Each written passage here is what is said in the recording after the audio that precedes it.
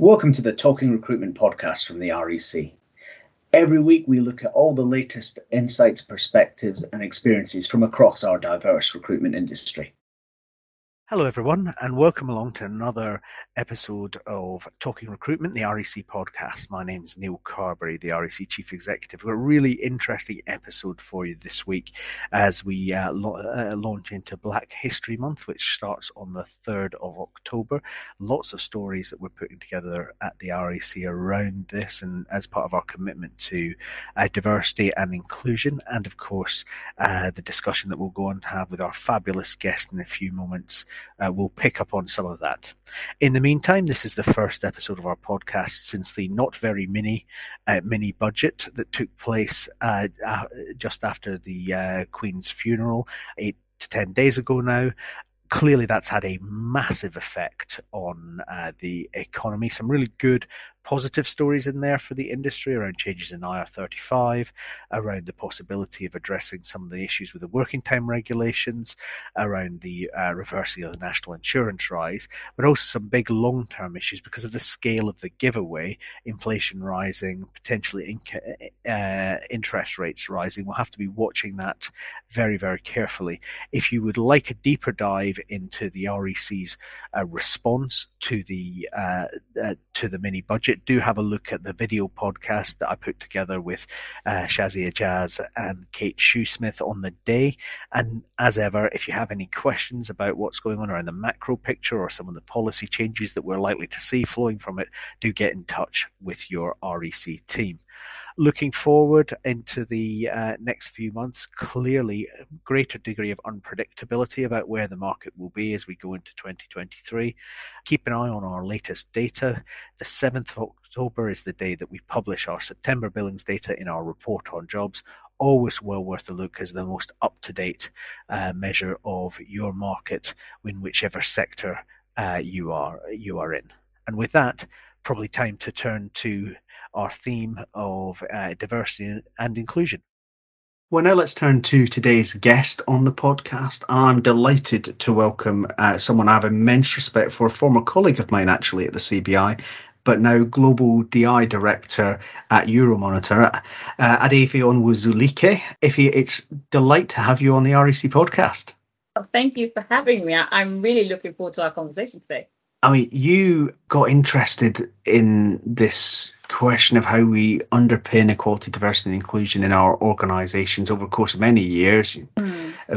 Got into general HR and have specialised into it over the years, now doing great work at Euromonitor, which is very much the type of business that our REC members would look at as a client and say, well, how can we feed into the direction of travel that they're trying to get to? I want to kind of pause at this moment because we've had so much change in terms of the effects of the pandemic. Obviously, the murder of George Floyd and the Black Lives Matter movement, which was kind of contemporaneous with the first stage of the pandemic. Yeah. Lots of kind of business leaders and companies thinking about what they can do, but also now potentially a bit of concern about the performance of the economy. And there's always that false dichotomy between kind of, can we afford to do what we want to do on ED&I? So I wanted to ask you to start by kicking us off on your reflections on where we are on this agenda right now in 2022 and where we might go in 2023. What are the opportunities and challenges you see? It's an interesting one because the theme for this year for Black History Month is time for change, action, not words.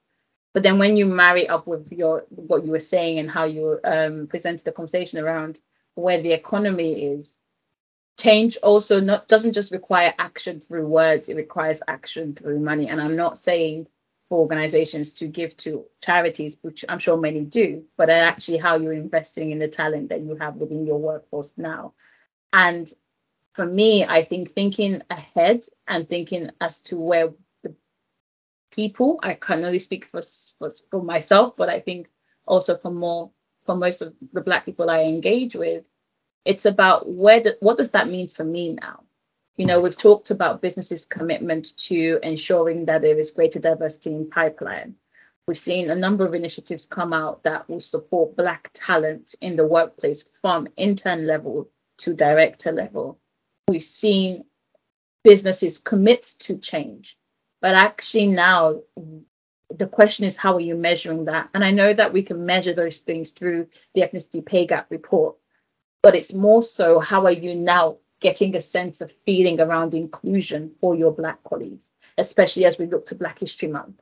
So I think for organizations, there is one thing around the acting, but it's also about measuring where you have come and where you need to go. And that's through things that, like your internal surveys, specifically asking questions around how people feel and whether people feel that there more needs to be done.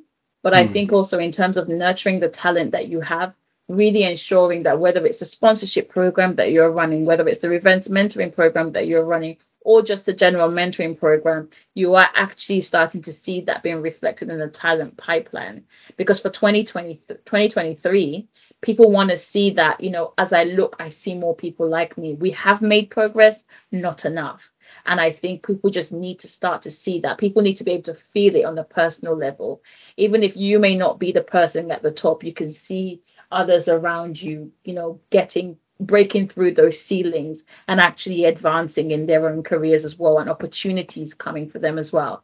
So I think 2021, I think many people dubbed it the year of accountability following the murder of George Floyd. 2022, it's all about action, not words. 2023, it's about actually seeing that change take place. And that's where I think we're going to be getting to. People are going to be holding your businesses more account, because now there's the power is exchanged in terms of the power of hands. Employees are now more vocal, unlike times when they weren't before, because of whether you are conditioned culturally. But people are now saying, okay, I'm going to use my voice and I'm going to work with others to amplify the voice for change. But I also want to see it. I want to feel it by this time. And I think that's where they want to get to by 2023. That, I think, is really powerful. And the two things I'd add to it. One is, if we live in a world of talent and labour shortages, and it's been hackneyed for years to say, well, you've got to fish in the entire pool. But we're heading for a world where 20% of the population in the United Kingdom is non-white, and that percentage will grow. It's economic nonsense not to think that ED&I is linked to business performance. But there's also something about, people want, you said people want to see it in their business. I think that's right. It's one thing to write policies and to have an idea of what your business wants to do and is trying to do. And many recruiters would feed this back to me in terms of, it's not enough to say to a client now, these are the things we do and these are our policies. You have to show some returns on that. And I think when we look at our businesses, and I say this as the chief executive of a business, some of this is about the experiences people have that we haven't planned for, but which are deeply embedded in our culture. And it's uncomfortable to call that out. We recently at the REC had a really big, successful event in lots of ways. And I was 95% satisfied that it was a successful event. Probably a little less than that, because you looked at the room and we clearly for that event had not drawn a diverse enough crowd. On some aspects, gender diversity was fine. But if we look at the recruitment industry, it is just true that we have an awful lot of diversity at entry level, and not enough is yet being pulled through organizations. We don't have enough more senior recruitment leaders. So there's something there in terms of what can we do in our businesses to address that, but also acknowledging that clients are going to be asking to see that happening in our business all the more. Which brings me to sort of my second question, really, which is about, a lot of this is about partnership working between clients and recruiters, particularly on those middle to senior level shortlists where you're pulling people up through, the pipeline makes people sound like oil, but put up through the talent development structures of the labour market, and putting people into positions where they can be visible and effective, but also helping people around them acknowledge that maybe some of those people come different paths from the ones that have been mostly used before. I think back to the work that the Parker Review did, where the first conclusion was there are enough non-white people to boost the skills, the skills of our boardrooms. We're just looking in the wrong place for them. What sort of things could we be adopting in 2023 to make a difference? And do you think that maybe there's a driver coming from the investor side to really push that up as well? Definitely. I think to build on the point you made just before you went into the question that you asked me just now, I do think that, the other thing that organizations as well as recruiters are probably starting to see is because of the way the economy and everything is changing, people are trying to reskill and upskill. And so for many people of color, who were taught to be in a specific area, some people are shifting out of that. The next generation are now diversifying their skills portfolio. So there is opportunity to attract greater talent because the skills are different. The challenge that lies, though, is whether organizations can see and identify those skills and see how they're transferable to meet their organization. So someone jumping from teaching and wanting to go into consulting and so on, there are core skills that they have in terms of project management, public speaking, negotiating. How do we see those skills transfer? And when I think about it from an ethnicity perspective, you are seeing more people shift from that. So I think that's just something just to add to that conversation around, the traditional roles and also looking at the skills that we have.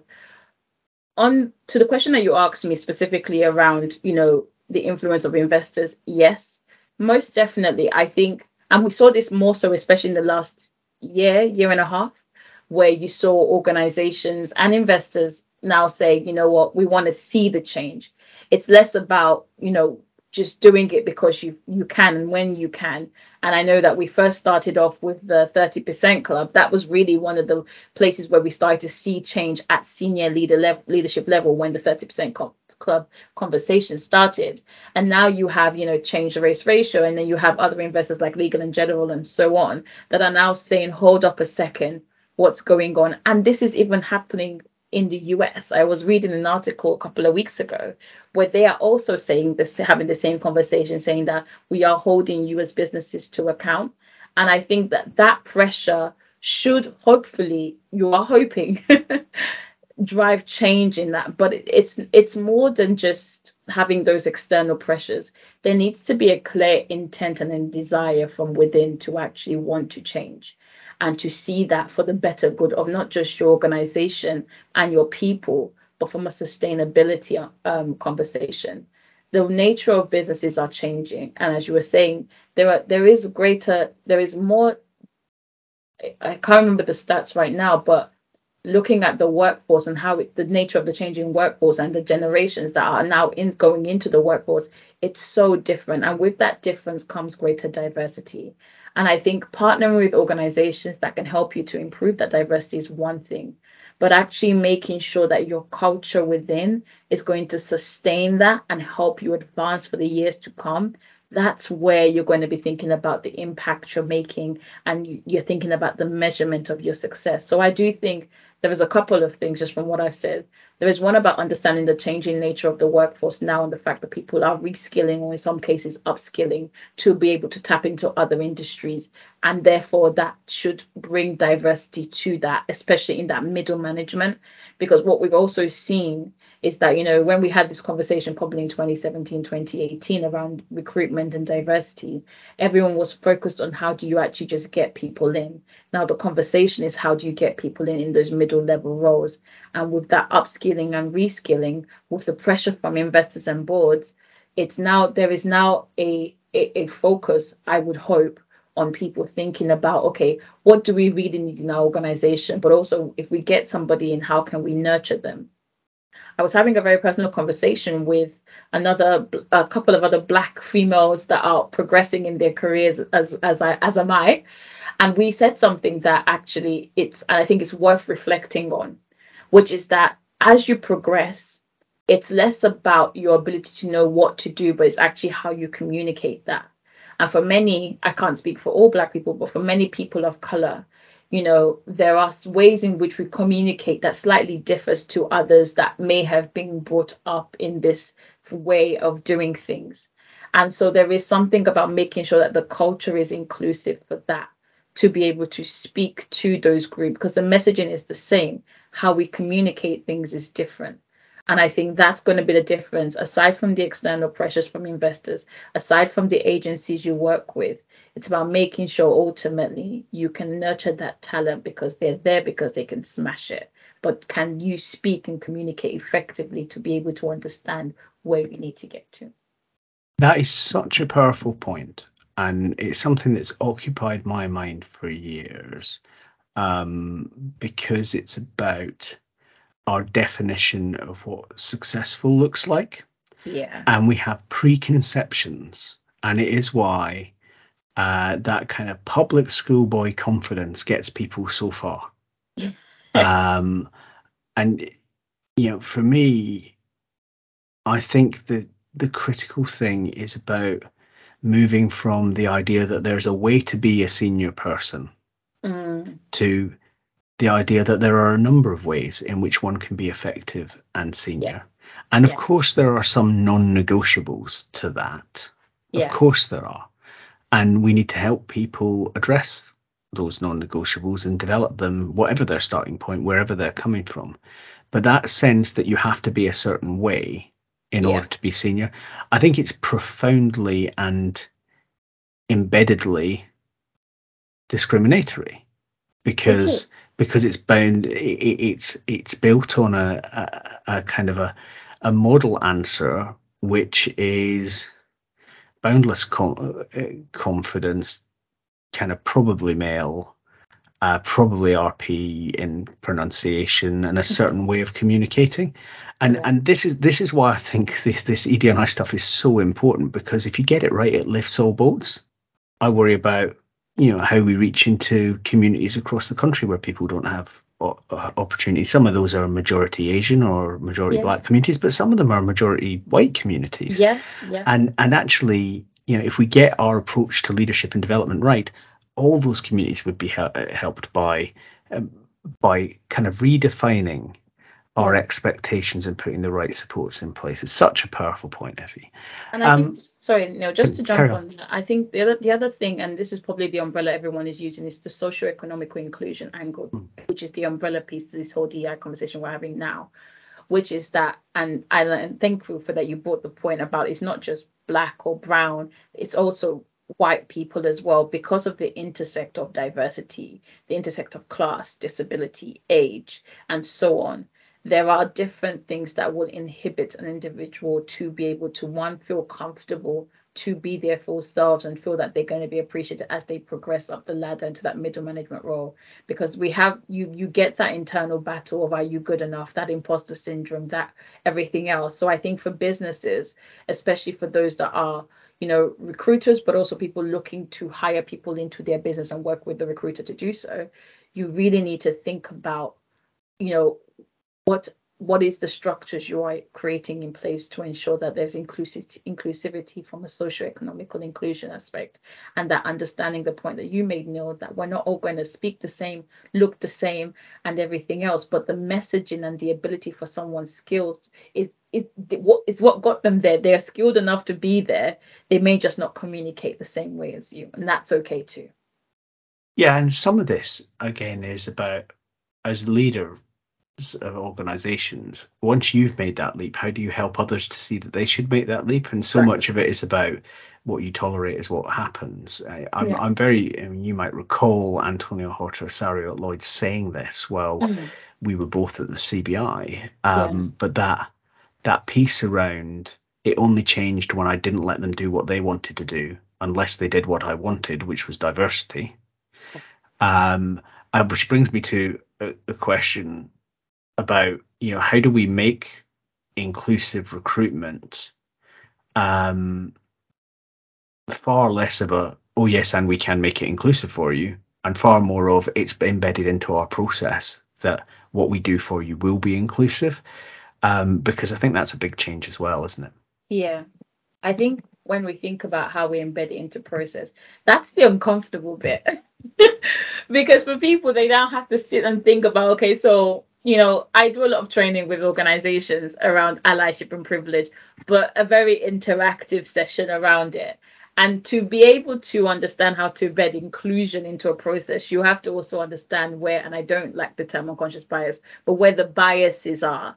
So you have to then understand, okay, so based on my experience, how am I able to hire someone like me, or would someone not like me be able to come into the organization? And then you start to think about, okay, so what are the things what are the blockers here? When you're really thinking about a truly inclusive organization, not just in words, but in practice, that you can speak to, and also the people that are getting interviewed can say, oh, you know what, I didn't get the job, but I really valued the way in which the process was and how inclusive it was. It's by when they see that panel, people go with their visuals first of all. You look at who's interviewing you. Even if your organization does not have diversity, it's the way also in which you speak and the questions that you ask and how you are, wanting to know more. We always have, when we're doing recruitment training or inclusive recruitment training, things not to ask, things to ask. And it's, again, the visuals, what you're saying, and how they also feel that they can be part of your culture. Because I'm sure you've noticed, especially most people now are asking, okay, so what is the organizational culture like?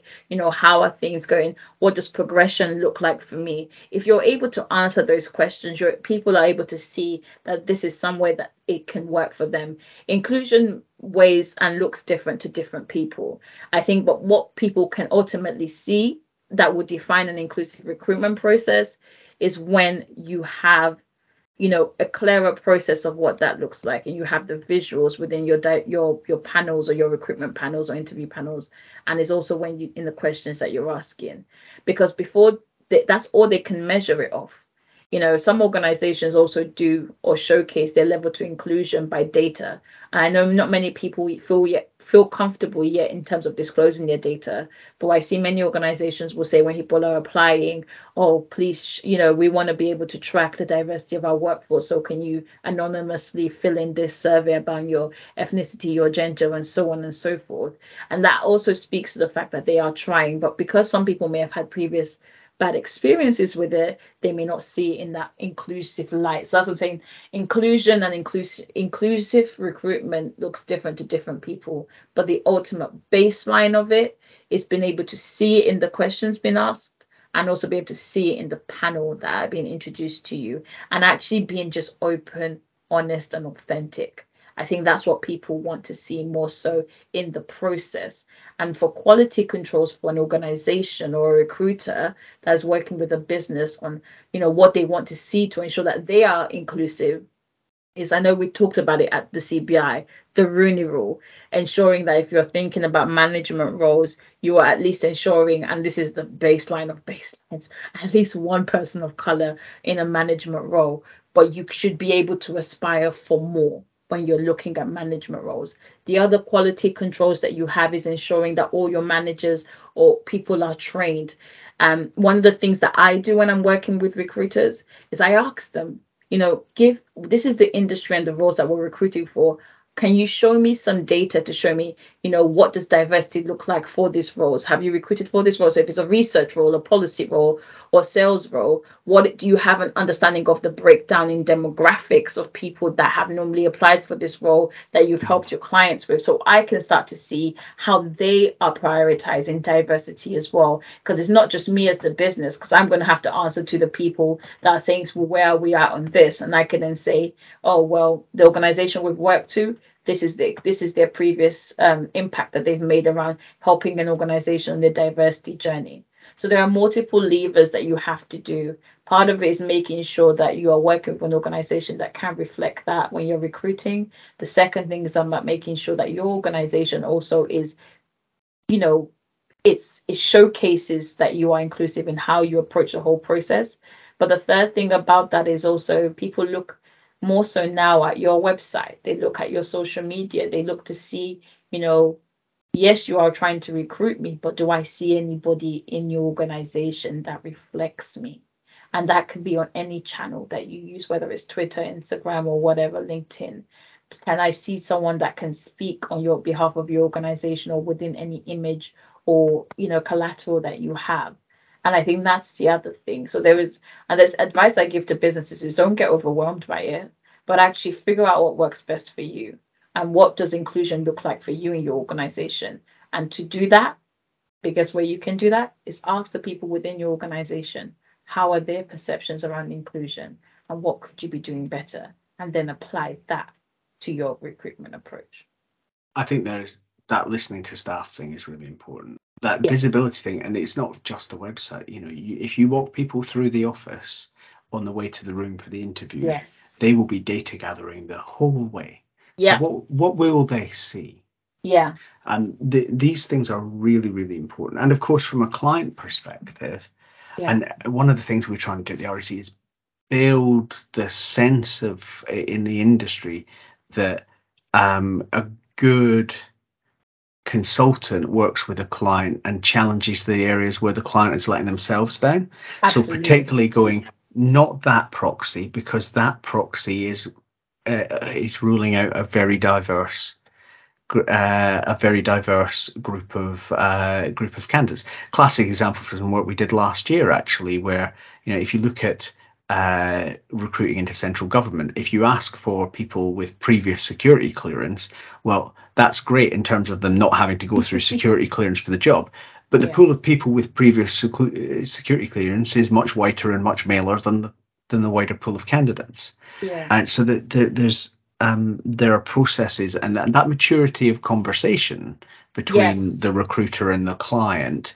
And I think what I'm finding powerful in what you're saying is that being okay with the client feels to me really important. And it is honestly, it's a mature conversation, because if you are an organization that's coming to a client to say, help me with this recruitment, we know we're not that great, but we need help with, but we know we have biases that may come out in different ways. That's fine, because then you then have to trust the recruiter that you're working with, that they can do it for you. And if they present to you someone that doesn't look like the image that you are accustomed to, are you ready to say, you know what, yes, that's my wild card option, I'm going to interview them? Or are you going to be like, oh, this doesn't quite fit with the vision that we always normally have? And it's not even how they say it, it's how your mind thinks to it. And so I think that is the other thing, that mature conversation of, if a recruiter does propose someone to you that isn't normally in your line of sight, being able to say, you know what, maybe this could be something new that we should tap into, because clearly what we've been doing before has not worked. And I think that's a really important but powerful conversation to have, because the challenge the recruiter has is that they're not just dealing with you from the organization who may be in HR that is saying it. They also, as a recruiter, they may have to speak to the line manager and so on. And so all the prerequisites of an individual gets filtered through a chain.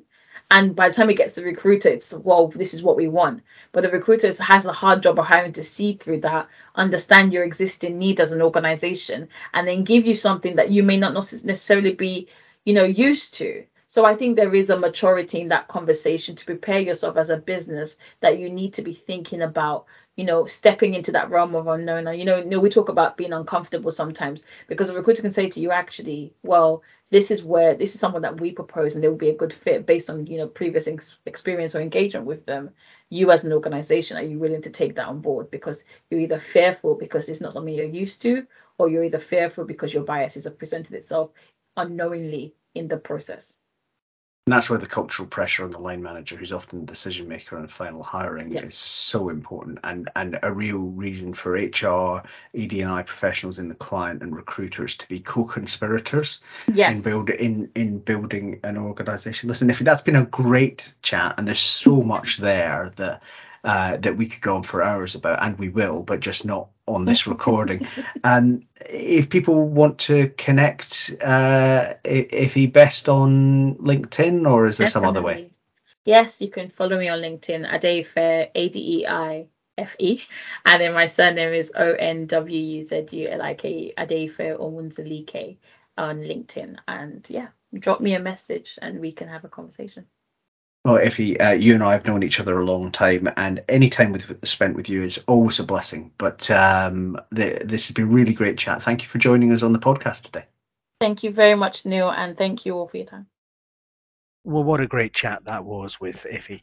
If you've enjoyed this discussion of some of the role of the industry in stepping up on equality, diversity and inclusion, why not try some of our other recent podcast episodes that deal with this topic? Episode 14 for 2022 with Kate Headley on narrowing the disability employment gap, or perhaps episode 16 on promoting more inclusive recruitment practices as an industry, featuring our inclusion ambassador, Scarlett Allen Horton. A couple of great episodes there to allow you to dig a little deeper on some of the themes that we've been exploring today. Thank you again to Iffy for joining us today, and thank you to you for listening in. Join us again soon on another episode of Talking Recruitment, the REC podcast. Thank you for listening, and I hope you enjoyed this podcast. Join me for another episode soon, and check out our back catalogue at rec.uk.com to catch up on some other fantastic discussions that are really helpful for recruiters. You can also find us on Apple Podcasts, Google Podcasts and Spotify, so subscribe to REC Podcasts to never miss an episode.